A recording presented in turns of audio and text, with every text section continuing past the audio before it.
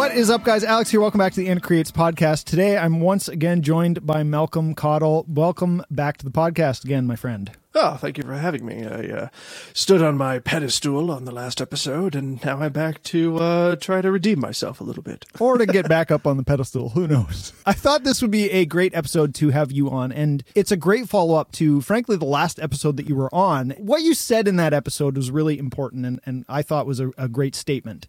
And that was that all drummers should learn how to program drums. And we talk extensively about why that is in the last episode that you were on. So if you haven't listened to that one, you can go check that one out. anacreates.ca/podcast. Go find that episode. And great episode and a great reason to really get into programming drums as a drummer, which might seem ironic, but is very important. Not at all, in fact. And not at all. So go check out the episode to learn more about that. But in this one, I wanted to go a little bit further on that and talk about how to program drums and how to add life into your program drums. And I know that you program a lot of drums as a really proficient drummer on a real kit. You also are very good at programming drums and do a lot of drum programming on tons of different stuff. So, oh, thank you. I thought, of course. So I thought it would, be really good to just talk about that, because I think a lot of people tend to think program drums sound like crap, and we discussed why they don't. But if you do them wrong, they can. So the question then becomes, how do you do them right? So, what kind of? Let's just start with, where would you start when getting into programming drums? What's kind of the first thing to actually program drums correctly, I guess? Where do you start? Yeah, I mean, to start, it's like any instrument, though, right? I mean, like any instrument can be replicated in a digital format, and it's all about kind of taking all of that extra time to do it right, to make it sound more real. I often make the same comparison to virtual orchestral instruments, using like string instruments or anything like that, or even synthesizers. Like you can make a synth sound super cheesy if you don't put in the time. You can make it sound like, like an 80s cop show really fast. But if you take some time and kind of figure out what it's all about, how it works, the idiosyncrasies of how synth can play a bigger role in your production, then like it can sound really, really cool and really badass. And the same with string instruments too. I mean, the Logic string instruments sound okay, but if you put a lot of effort into it and kind of figure out how it can blend into the mix really well, you can really make them pop. And I think the same is about program drums too. It's as much about knowing how to program them to make them sound real like a drummer, as much as it is knowing how to blend them into a mix too, and where they're going to end up. Because I think that's one thing that we always forget about when we kind of like look at anything in production on this kind of like micro scale. It's like you got to back up and look at the macro view of like, okay, but how does this fit into the mix? And that's something I worry about too, because sometimes I get like over invested in the little tiny, like every single hit I have to velocity control every single one, and then sometimes I have to back up and say like, you're not going to hear the difference between all of these, like once you get to the mix, or like the ghost notes are so like perfect. I've made them all perfect, exactly like a drummer would play them. I pop it into the rest of the mix and they're just gone because they're too quiet. They're too precise. So there's a balancing act, I should say. When programming drums, it's about taking the time to really do it right, but then also remembering like, what is the point? The point is so that it can fit into a mix. So never forget that. Okay, now let's get into all the micro details about programming.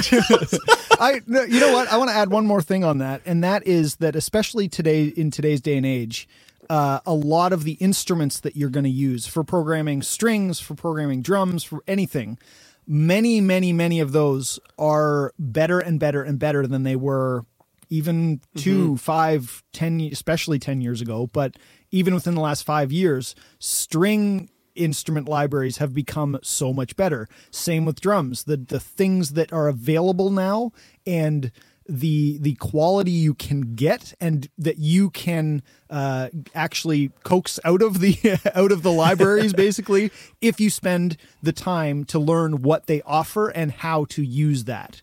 Like you said, if you spend the time, you can get something out of it. Now, some are easier to get good sounding stuff out of than others, because the features are built into it a little bit easier to deal with, whereas other ones are not. It's kind of like the Logic strings are okay. You can do a lot. You can put a lot of work in and make them sound better, but you could also use the $800 pack from East West Studios, and it's going to sound really quite good out of the gate without a lot of work. You can go even more in depth with that one though, which is the difference. So I guess just wanted to preface this whole thing with, and I guess maybe tip one is get the right tool for the job, get the right library that for the thing you're wanting to go for. Don't get a jazz kit of a library if you're programming metal. Then it's going to sound like crap. Or don't get a metal kit if you're programming indie pop. It's going to sound like crap. It's going to sound like overly programmed drums. Because they're not going to fit in the mix, because they're not meant to. Like, they're going to stick out. Like, there's going to be way too much attack on those metal drums. Yeah. And indie pop needs a lot more kind of thump and roundness to it. Yeah, That's a great point. And I guess with that too, what I've really learned too is really get to know whatever is easiest to program for you. Because the nice thing about MIDI is it's really easy to just convert it over to something else later. So a great example of that is one of my favorite kits to program with is Mjolnir by Solemn Tones. I don't know why, but just the mapping just makes perfect sense to me. Right. Like all the stuff is just where I would sort of naturally expect it to be. And it's not overly precise in terms of all of the different articulations and stuff like that. So I really like to use that as my starting point, because I'm really quick at it and I can just dive right in because I just know. I don't have to spend a lot of time tweaking settings or going through, and it's only one kit too. So like it just gives you one kit. Right. So there's not a lot to like debate over in terms of sounds and everything like that. I can just kind of dive in and do it. And the nice thing is that I probably won't use that kit for my final mix, but I can just reroute all of that MIDI into like a Drum Forge or a Slate kit later and get all of that extra kind of articulation. But when I'm just diving right in and I just want to just quickly write something, I love Mjolnir. Right. I find it works really well. So that's another great piece of advice too for programming anything, whether it's drums or anything, is find the one that just works for your brain. The one that just naturally you kind of know where the articulations are, and it's simple, so that you're spending more time writing and less time like engineering in a sense. You know what I mean? Yeah. There's always that balance between the engineering and the composition. And for me, sometimes those are completely different tools. Yeah. Although I do really like something like Drum Forge because it gives me all of that extra articulation. It gives me a much more dynamic range of velocities too, and what I can do with all of that kind of stuff. Totally. Yeah, so I mean, like, first things first, when programming drums, I think we talked about this a little bit, but one of the easiest ways to get really authentic program drums is to play them in on a MIDI kit. Yeah. Get an E kit like a Roland or the Alexis or Alesis. Yeah, that's the one. They're quite good. Pearl tons of brands make them. Yamaha makes them. Pearl has a really big one now. Yeah. My personal favorite has always been Roland. I think they've always kind of just been on the front end of electric E kits. Right. So I've really enjoyed them. So I just have like a fairly basic one that just has a single MIDI out, and I just put that right in a computer. I pull up a kit, and I just like to play in the part basically, like a real drummer. It's not perfect, but it will get you pretty close in terms of like the cymbal articulations and the way you kind of move around the kit. Yeah. I really like playing it in too, because I just tend to play the most natural thing too. And you'll never have that instance where you're like, I don't know, you like program a fill. Sometimes you're just like, oh, like my body can't like jump from one end of the kit to the other that fast. Right. Like I just can't physically do that. So it kind of avoids things like that you can't really do anything you can't play in. Right. But if you don't have that, starting with basic programming, the couple of quick tips are, avoid 127 velocity on everything. Yeah. That's probably the biggest dead giveaway, is that like everything is completely jacked up. Like, don't worry about that. That stuff gets solved usually in mixing. Yep. Focus on velocities that make the most sense for what you're playing, and that give you that kind of wide dynamics, that wide range of dynamics, because you don't need the snare and the kick on 127 the whole time. Right. The engineer or the mix engineer, he'll take care of that later. Focus on good dynamics as a drummer can actually play. And generally speaking, it won't sound that good too. Most drum kits, their 127 is like a drummer who like ran back 2 meters and then ran at the snare, jumped and hit it so that they could have a 127 velocity sample. And so like it's almost choking the drum a little bit because they're trying to get the biggest, baddest hit out of it. Which is great in some instances, but to have that as your snare roll is not a good idea because no drummer is going to play that. Like it just exactly physically cannot do that. Yeah. Some will try. Some will try. Absolutely.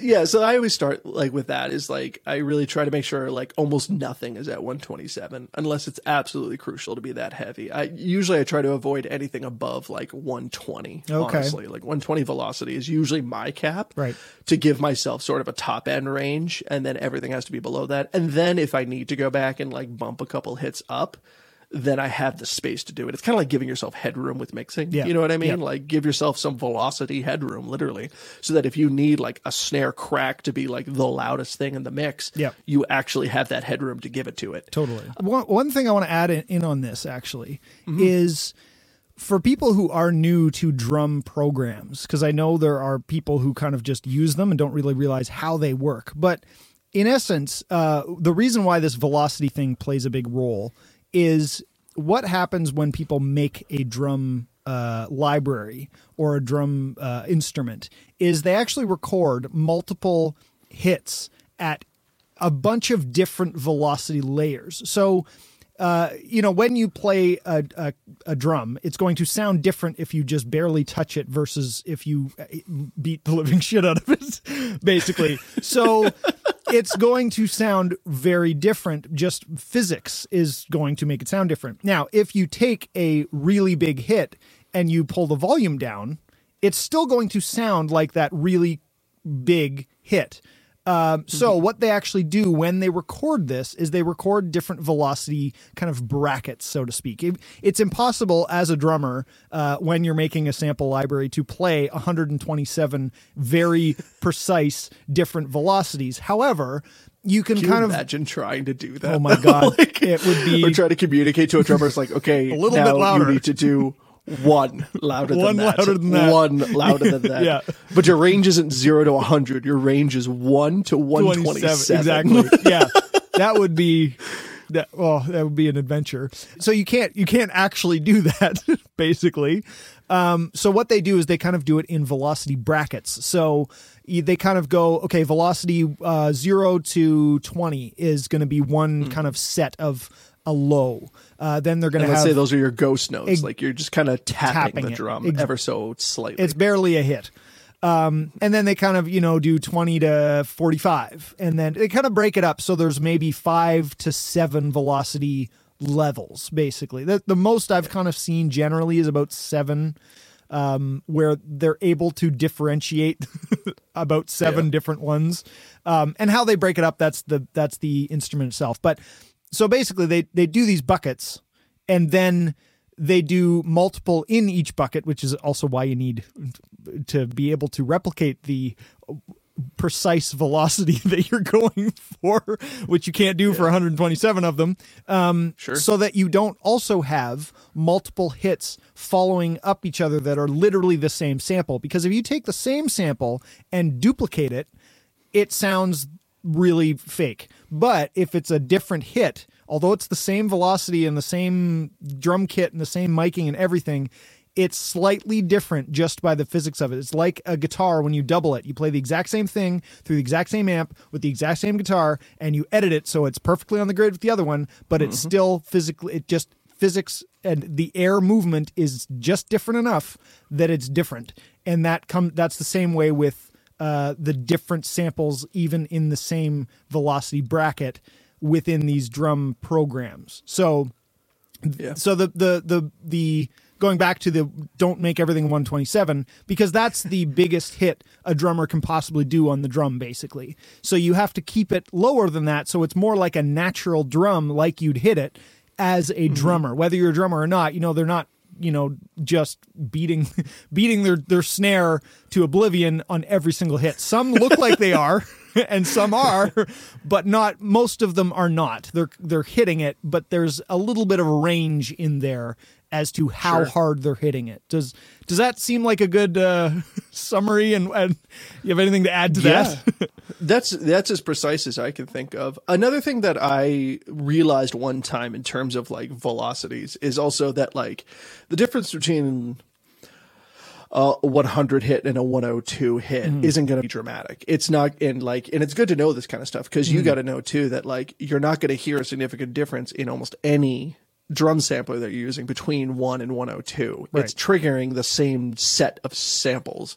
So don't get too hung up on that. Like if anything, like if you want to hear a difference really between like samples, jumps of like 5 at a time usually will kind of, depending on the quality of the sampled kit and everything like that, will make a difference. But if you even think of just music, like music notation, there's only 4 dynamic ranges really that are used even in music notation. There's piano, mezzo forte, forte, and fortissimo.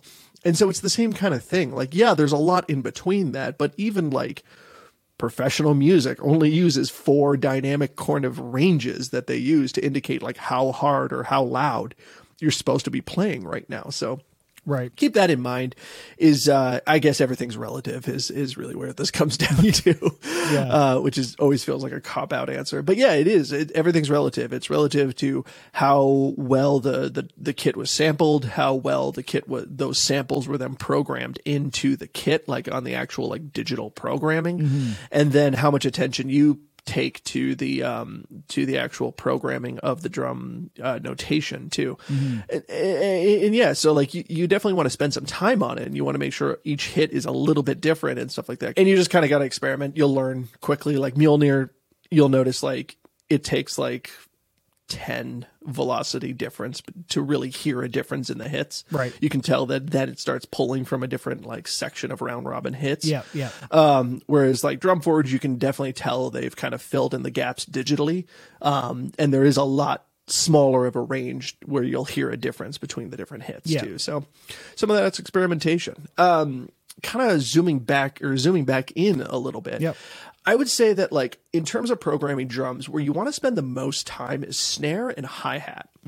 I think like I thought about this kind of all day in preparation for this podcast, and I was like, oh, like what kind of advice could we give, this and that. And honestly, like to make a drum kit sound real, if you spend a lot of time making sure your snare drum sounds real and your hi-hats sound real, everything else will fall into place. But to me, those are the two that always sound out, if anything sounds out. Or those are the two where I can hear the slight snare clipping as the samples are kind of piling on top of each other or going too quickly.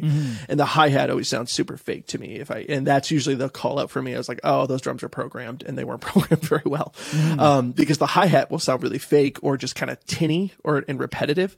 And I think the reason is because the hi-hat and the snare have so much articulation that you can do with them. Yeah. Generally speaking, in rock and metal, like the toms, you won't get a ton of articulation because they just want like a big, heavy, like Phil Collins fill. Like, with cymbals, you'll maybe hear it just kind of if you ride a crash cymbal and you're not programming it very well. Sometimes you'll hear a difference. But for me, it's always the snare and the hi-hat. The snare, because the snare is such a dynamic drum, you can do so much with it. And it's central to every mix in metal and rock. Like the snare is the driving force for the beat, and it's a very dynamic drum. Just hitting it in different spots on the drum, you're going to get different tones. The way the snare interacts, you can actually really choke the snare if you just bury your stick in it versus letting it breathe. With the rebound, it completely different for the kick too. Like the kick in rock and metal, most engineers want to just control it so that it's not wobbling and it's really holding down the low end and kind of melding with the bass really well. So again, that's not a drum where you need to spend way too much time programming all the perfect human articulation. I think that's probably the one drum you can just be like, it's all 120. It's fine. Yeah, exactly. Yeah. And then like maybe if you have a lot of double hits, sometimes bringing back that second hit just to make it sound a little bit more human and not have it overloading so that you need like a limiter to calm it down is nice. Yeah. But to me, you got to spend a lot of time with the snare and the hi-hat. The hi-hat too, because there's so much room for expression with the hi-hat too, because, anytime you open up a drum sampler, you'll have a fully open hi-hat. You'll have a mostly open hi-hat, a slightly closed, a stomped down hi-hat. You got the bead and the shaft of the stick hitting on all of those too. So like right there, you have 8 different articulations that you can use. You can use the shaft, open, somewhat open, closed but not tight, and then tightly closed, and then you can do all 4 of those again with the bead, and all of those will give you way different articulations. And if you actually really watch a drummer, like spend time just watching how a drummer plays the hi-hat, actually a really great video that every programmer should watch is on Drumeo. Todd Schuckerman, the drummer for Styx. Oh, yep. But he actually did a really cool video, and it was for drummers to learn how to use the hi-hat better as drummers. But I think programmers should watch this video. Again, it was on Drumeo. I'm sure you could find it, just his hi-hat technique. And he has this really great video about how when you play the hi-hat, especially for fast sections, it's kind of more about a sawing motion than it is like an up and down motion. Right. Drummers kind of use a sawing motion where they kind of stab the hi-hat with the bead, and then they kind of, as the stick is coming back, hit it on the edge with the shaft. So you get this, and you almost kind of get this, a bit of a gallop sound, Right. but it's in straight 16ths or 8ths or whatever you're doing. But just the sound of it almost gives it kind of like an up and down kind of momentum. And little things like that really make your programming come alive and sound real. Totally.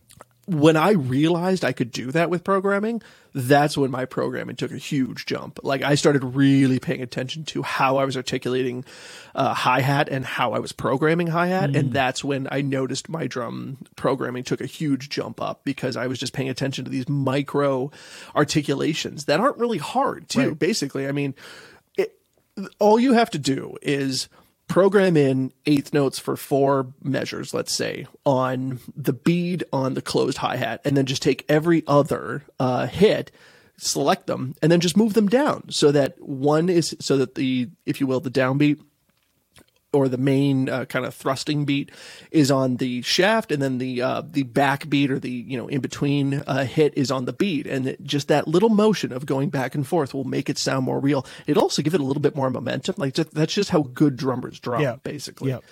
And so this really kind of comes back to, too, is watch drummers, like watch videos of drummers doing playthroughs and stuff like that, and really watch how they hit all the instruments and stuff like that. Another one with snare too is that, like, I don't think I ever have if I have 2 snare hits that are, one after another really quickly, the second one is always less, because most drummers are right-handed. And so the right hand will always hit just a little bit harder than the left. And most drummers lead with their right hand too. So there's a little bit of a phrasing usually where the first hit is hard on the right hand. And then the left hand will be a little quieter. And then if they keep going, both hands will kind of get a little quieter. And then as they get louder, the right hand will tend to be still a little bit louder than the left hand, and kind of lead the crescendo. So you'll hear like a and that left hand will just kind of hang back just ever so slightly. And if you can program that right, if you can spend the time to figure out how that's programmed, oh man, your drums are not going to be distinguishable between real drums, especially if everyone else is sampling. Like, and that's the thing to me too, is like, if you can get really good at programming drums, you can save yourself so much time. And more importantly, as a drummer, you can make sure it was done correctly. And the thing too is these are things that, unless you are a drummer and you sit behind a kit and you play, you're not going to catch half of this anyway. I've recorded or care so much. True, exactly. I've recorded tons of drummers, and there's still stuff that I'm like, oh yeah, right. I forgot. I wouldn't have thought about that, because I'm not the one literally sitting behind the kit. I've gone through them. I've edited a ton more drums than I care to admit, and it's still the same thing. Even then, I still always learn new things about, oh right, okay, this is what this person does. Or because that's the other thing too. Everybody has their own style. Some drummers do literally hit the hi-hat very straight on, very no gallop motion, no nothing. Others are like so heavy into that and love the half sloshiness, and everybody's different. So every drummer is going to play differently. So as a drummer, if you're programming, figure out what you like about your drumming and what you like to hear, and you're going to be able to program that better than anybody else is going to be able to either program it or sample or place it or whatever. And if you are not a drummer, find the typical things by watching drum videos and stuff that make up making a more real sounding kit, just in general, because there's some general things that people do. And that will add so much to your programming, even if you aren't a drummer and can't do the thing that a drummer would be able to do. But it goes a long way than most people who just literally drop the MIDI notes on. They're all the same velocity. They're all the same, one version of the hi-hat, whether it's open or closed, and that's about it. Yeah. And that's as far as they go. So that's going to come out as well if you play the actual drums in using an E-kit. Regardless of how, the quality of the E-kit, it will pick up some of that stuff just by the nature of you playing it. And that can be very helpful if you are a drummer, to start there, because you're halfway there instead of having to manipulate every other note to get these things out of the drum program. It's already kind of half in there because you played it, right? And along with that too, because I know that like E-kits aren't cheap. Like, yeah, you can get like cheaper ones for like around $400 maybe. But not everyone has, like an extra $400 just lying around to do something like this too. One thing I would advise if you are a drummer trying to program, or even if you're not a drummer, but you're at least familiar with the mechanics of drumming, is program something in and then just sort of air drum it. Like listen back to it and air drum it, and really just like watch your wrist, watch how you air drum back to it. Like if you're like me and you use a lot of molar strokes, then yeah, those second hits are always going to be slightly quieter so that I can get more drive out of the main hits. So like watch your wrist, watch the way you play, watch the way you move around the kit, and just see like, okay, where is there a little bit less strength as I go around, and can I and do I want to program that in too? Because maybe that's not always the case. Like I said, spend more time on like the snare and the hi-hat, making sure those are super, super articulate and super realistic. But for like toms, I don't over program toms for the most part, because for me, especially, I want tom fills to sound huge and really pop out of the mix. Right. So I tend to crank the velocity on them a little bit, and I don't add as much realism to that, because I want those toms to just really like pop right out of the speaker. So there's a little bit of engineering that goes into it as well. Yeah. Also, if you don't have that money lying around to get an E-kit, you can also rent them for a couple bucks a day or a week or a month. If you're in the midst of making something, maybe that's well worth the $35 for the week or the month or whatever it is, to have that, if that's what you're working on. I agree with you in the way of programming and putting time into the snare and the hat is the most important. Toms, if it's a tom beat, put time into that, like the riding the tom. Like a floor tom beat. Yeah, but when you're just doing kind of fills, they typically are going to be popping out of the mix anyway. That's the point. So you can kind of have some nice fun with that when you're programming it, and not have to be contained by realism, I guess. And then kick, I will say that a lot of times in many genres of modern music, and people don't even realize it half the time either, is the kick drum. It kind of has one sound unless it's soft or it's loud.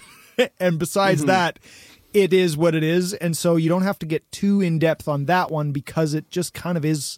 It's a kick. It's a thump. That's the point, and that's really all that there is to it.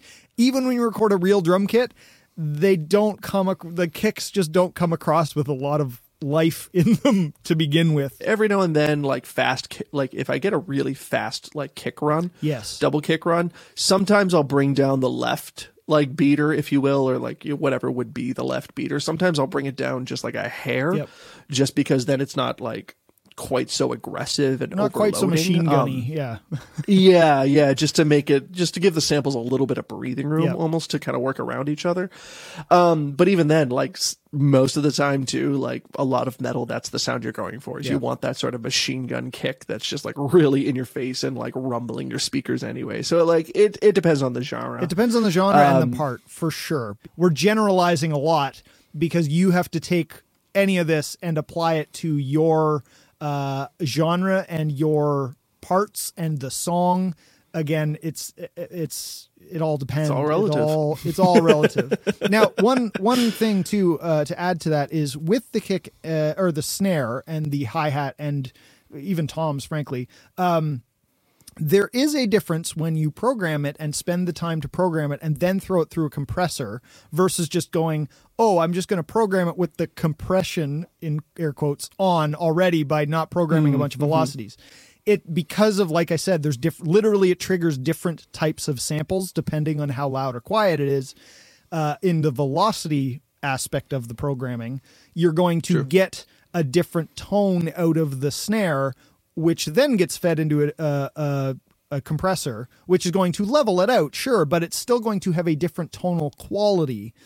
So that is an important thing to note, because I know some people just go, oh, I'm going to compress it anyway, I'll just throw it at one velocity. And that's, yes, I mean, in principle, I guess I get where you're coming from, but that's what cheapens the programming of the drums. If you're doing stuff like that, you're not thinking about the compression. You're just thinking about the actual playing of it from the drummer's perspective themselves. Let an engineer compress the drums and make them do what they need to do in the mix. You focus on programming drums like a drummer would play them. Yep.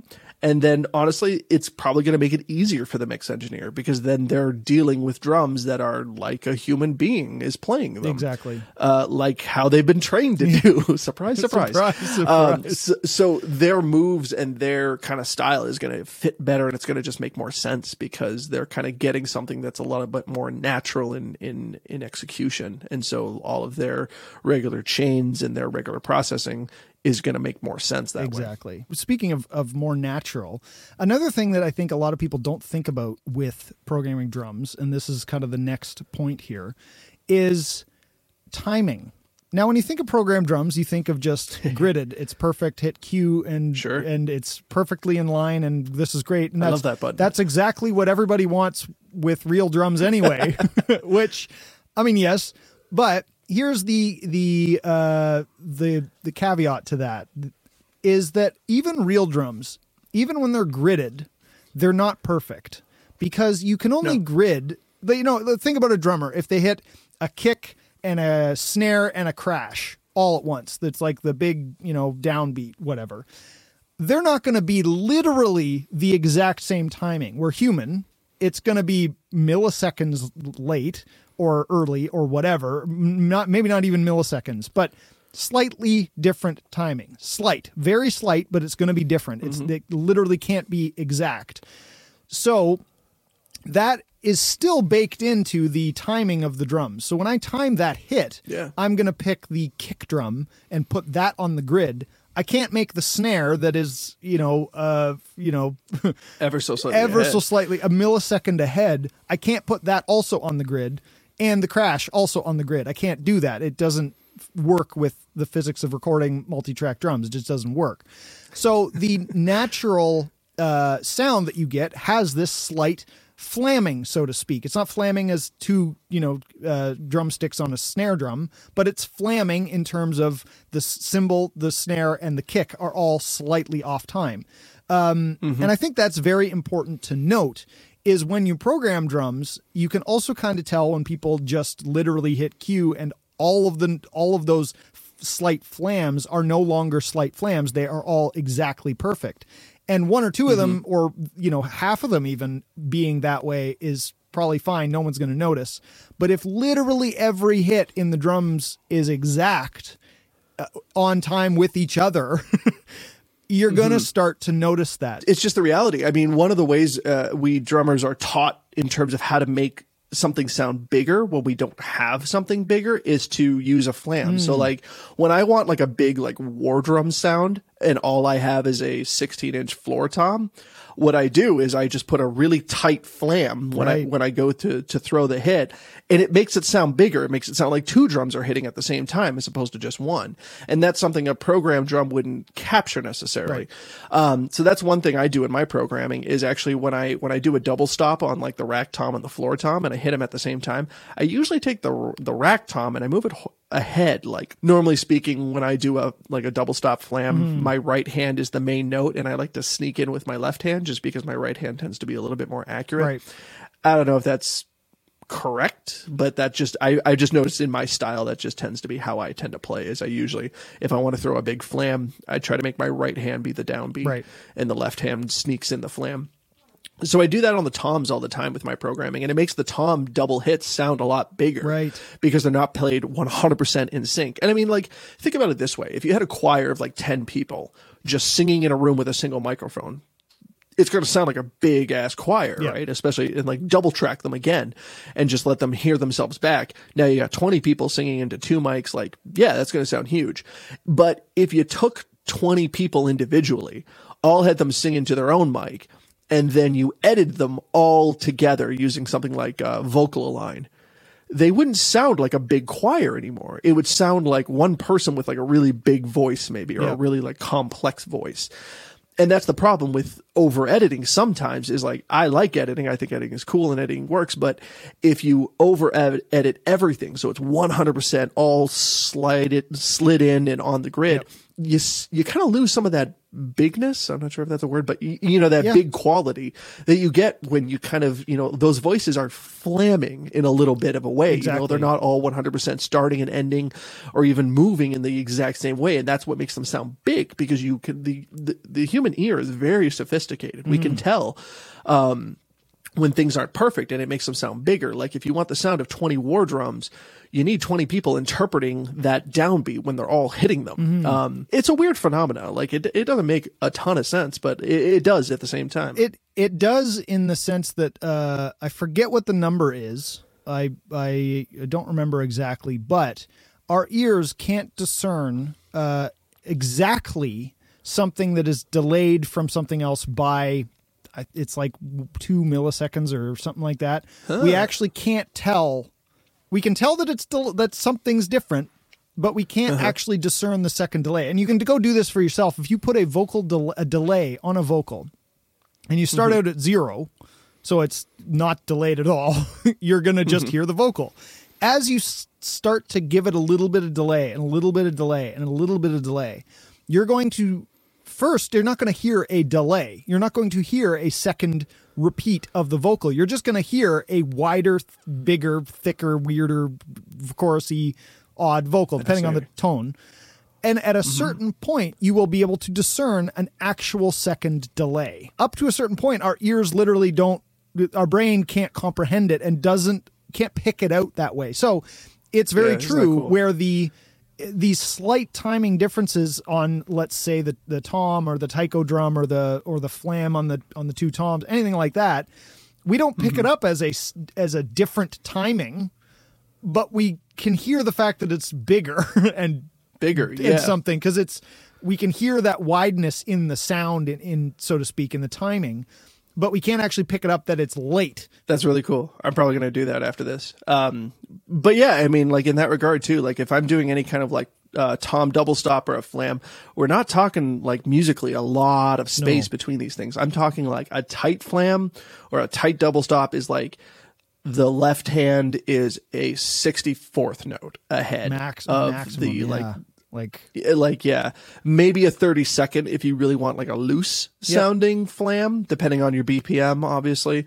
Like a 200, obviously that's going to be different than 100 BPM. At 80 BPM, a 30-second note it's going to sound like a 30-second note. It's not going to. But yeah, like we're talking minuscule amounts, but they make a huge difference. And it's a great little trick to just kind of make things sound a little bit bigger.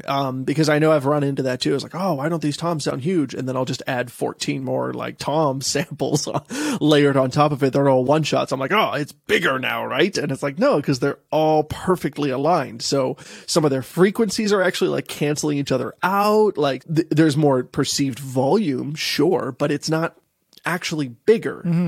You can get a lot farther by just kind of doing a very tight little flam on 2 toms than you can layering 16 floor tom samples perfectly on top of each other. So yeah, you know, it's an interesting thought. It's an interesting little trick that I don't hear very often too. I've watched a lot of videos on programming and stuff like that. This is probably the tip that I'm most unaware of or that I haven't seen the most out of anyone else's advice, is like, use double stops and use flams to your advantage. They can go a long way to making stuff sound cool. No, I agree. And I guess we should also say, this isn't to say that every single snare hit should now be a double stop.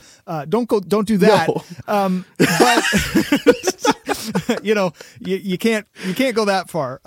But what kind of to apply that to your everyday programming, the typical or most of your programming is to utilize that in terms of think about the real kit when something like the kick and snare are happening at the same time on a 4 on the floor beat or whatever it is. Don't literally put the 2 MIDI notes exactly on the grid. You can move the snare slightly behind or slightly ahead. And again, like we said, minuscule. So you don't even notice that it's different, but it is not the exact same. And that'll start making things sound bigger and more natural because that's literally that's how it works. And just adding some of that stuff in there and adding some of those things with your hi-hat where the hi-hat is, because the hi-hat's one of those things that just kind of keeps going over top of kick, snare, toms, all sorts of stuff. Moving that slightly off, maybe you put the kick is always on the grid, but the snare, you kind of, on some things, you start moving it and maybe not quite on the grid when it's hitting with the kick. And then when it's with some other stuff, it's more in terms of when a bunch of stuff's hitting together, that's when you start moving them slightly off from each other. It's like panning. Like if everything is straight up the middle, it's going to sound a little jumbled, but that's why we use panning, is because we move things kind of left to right, create a more stereo image, but it also gives a little bit of space to everything to have, because now it has its own little space, not only in the EQ image or the EQ frequency, but also in the stereo image as well. It's the same like basic principle, but just a lot smaller and a lot more subtle. Because you're not going to move things quite as naturally. And I guess while we're on the subject too of like gridding versus not, like sometimes rhythmically too, it just won't work on the grid. I have a song that's on my new EP that ends with like a big dramatic triplet. Yep. And I had it all perfectly on the grid. Like I mapped it out and it just didn't sound right. I don't know what it was. Yeah. Like it just the triplet just wasn't landing the way it should. It sounded wrong to my ears, even though like I checked the grid 1,000 times. I was like, no, this is right. This is how it's supposed to be. This is right. But sometimes that happens too, is like sometimes drums just can't live perfectly on the grid. They're going to sound a little unnatural. And every now and then you can just pick your moments of like, it's probably not going to be the chorus beat. Right. But there might be a fill here or there that just sounds a little bit more natural, just nudged a little off the grid or just like organically kind of played in some way. Yeah, and I guess that the point and the lesson there is to not be fooled by looking at the thing going, but it's perfect. How does it sound? At the end of the day, but it's perfect. At the end of the day, and I think a good way to kind of wrap up literally this whole thing is, how does it sound? Using all these techniques, you don't have to use them everywhere. You don't have to use them on every hit. You don't have to, but do it where it sounds right and where you need it to sound right. And if it sounds mechanical, if it sounds programmed, like wrongly programmed, like machine guns, kind of styled snare rolls and stuff like that, that's when you start using these things. If they sound wrong, start adding this stuff in. There's lots of programmed drums that can get away with just the same velocity, no fine tuning on the big choruses. That's just kick, snare, and a crash cymbal, and you can get away with it. Then fine, that's great. If it works, it works. You don't have to go over and above. If it's just like, yeah, that sounds right. And if you look at it and go, oh, it's all over the place velocity wise. Well, great. Does it work? Great. Or if you play it in and it's all one velocity, but because you're that good, but it sounds right. Great. Then leave it. You don't have to like over manipulate because of that. And just keep that in mind. If it sounds right, then go with it. Go with it, because that's the most important part, is how does it sound in the song and in the drum part that you're trying to perceive and in the genre that you're in, and every other disclaimer that we can add to this. How does it sound? Really? Chuck's end of episode hot take. Music is supposed to be listened to. So if you listen to it and it sounds good, it's fine. It's fine. That's we just did an hour conversation on all of this just to wrap up with. If it sounds good. Yeah, so just so you guys know, music is supposed to be listened to. Well, it sounds funny, but I've been in that same position where you forget that when you're making it, and you forget that, and you need a reminder to go, oh yeah, well, if it sounds good, then it is good.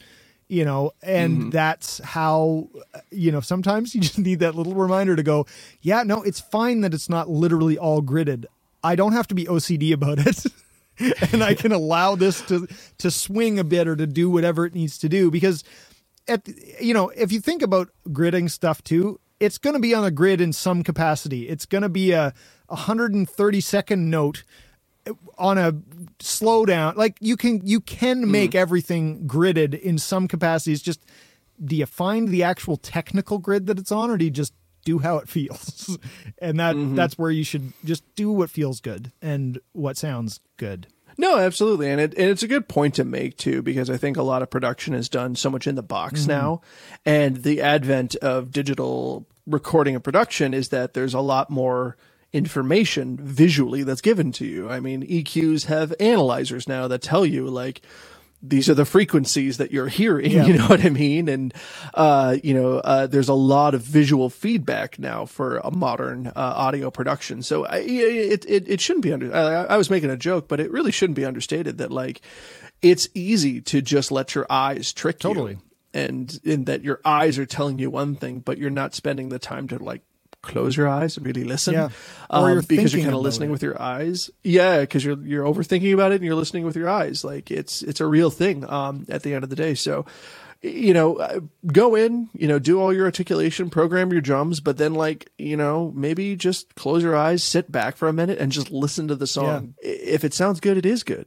Go with it. Don't worry about whether, this or that. It's probably all going to get bounced out into stems anyway. So you'll bake it in. It's okay. I think that is a great place to end. I don't really have anything else to add to that. And I think there's a lot of great tips in here for learning to program drums and just where to start looking to program drums and what to look for. Everybody's going to find their own unique style, just like every drummer finds their own unique style in their drumming. And it doesn't matter how slight or how large those different things are that make your unique drumming your drumming. You'll find what works for you and what doesn't work for you, what makes sense, what you like the sound of, and just go with it and enjoy the process and finding the thing that you like and learning how to do this, because it really does open up a whole other world of possibilities, and especially for drummers. So if you haven't listened to the other episode, now that we're finishing this episode, go check out the previous episode with Malcolm Cottle on that exact subject. And we talk at length about that. So if you haven't listened to that, now's your chance to go listen to that one. Thank you, Malcolm, for being on the podcast. That is it for this episode. If you haven't subscribed already on YouTube, you can go check out the video version of this podcast over there. Otherwise, subscribe wherever you listen to your podcasts so that you can get all the episodes delivered right to you with some ranting and raving and some nice practical tips. We like to shake it up here. We offer a good balance here. We offer a good balance here at Anacretes. Exactly. We do what we can. But that is it. I will see you in the next episode. Until then, always be creating.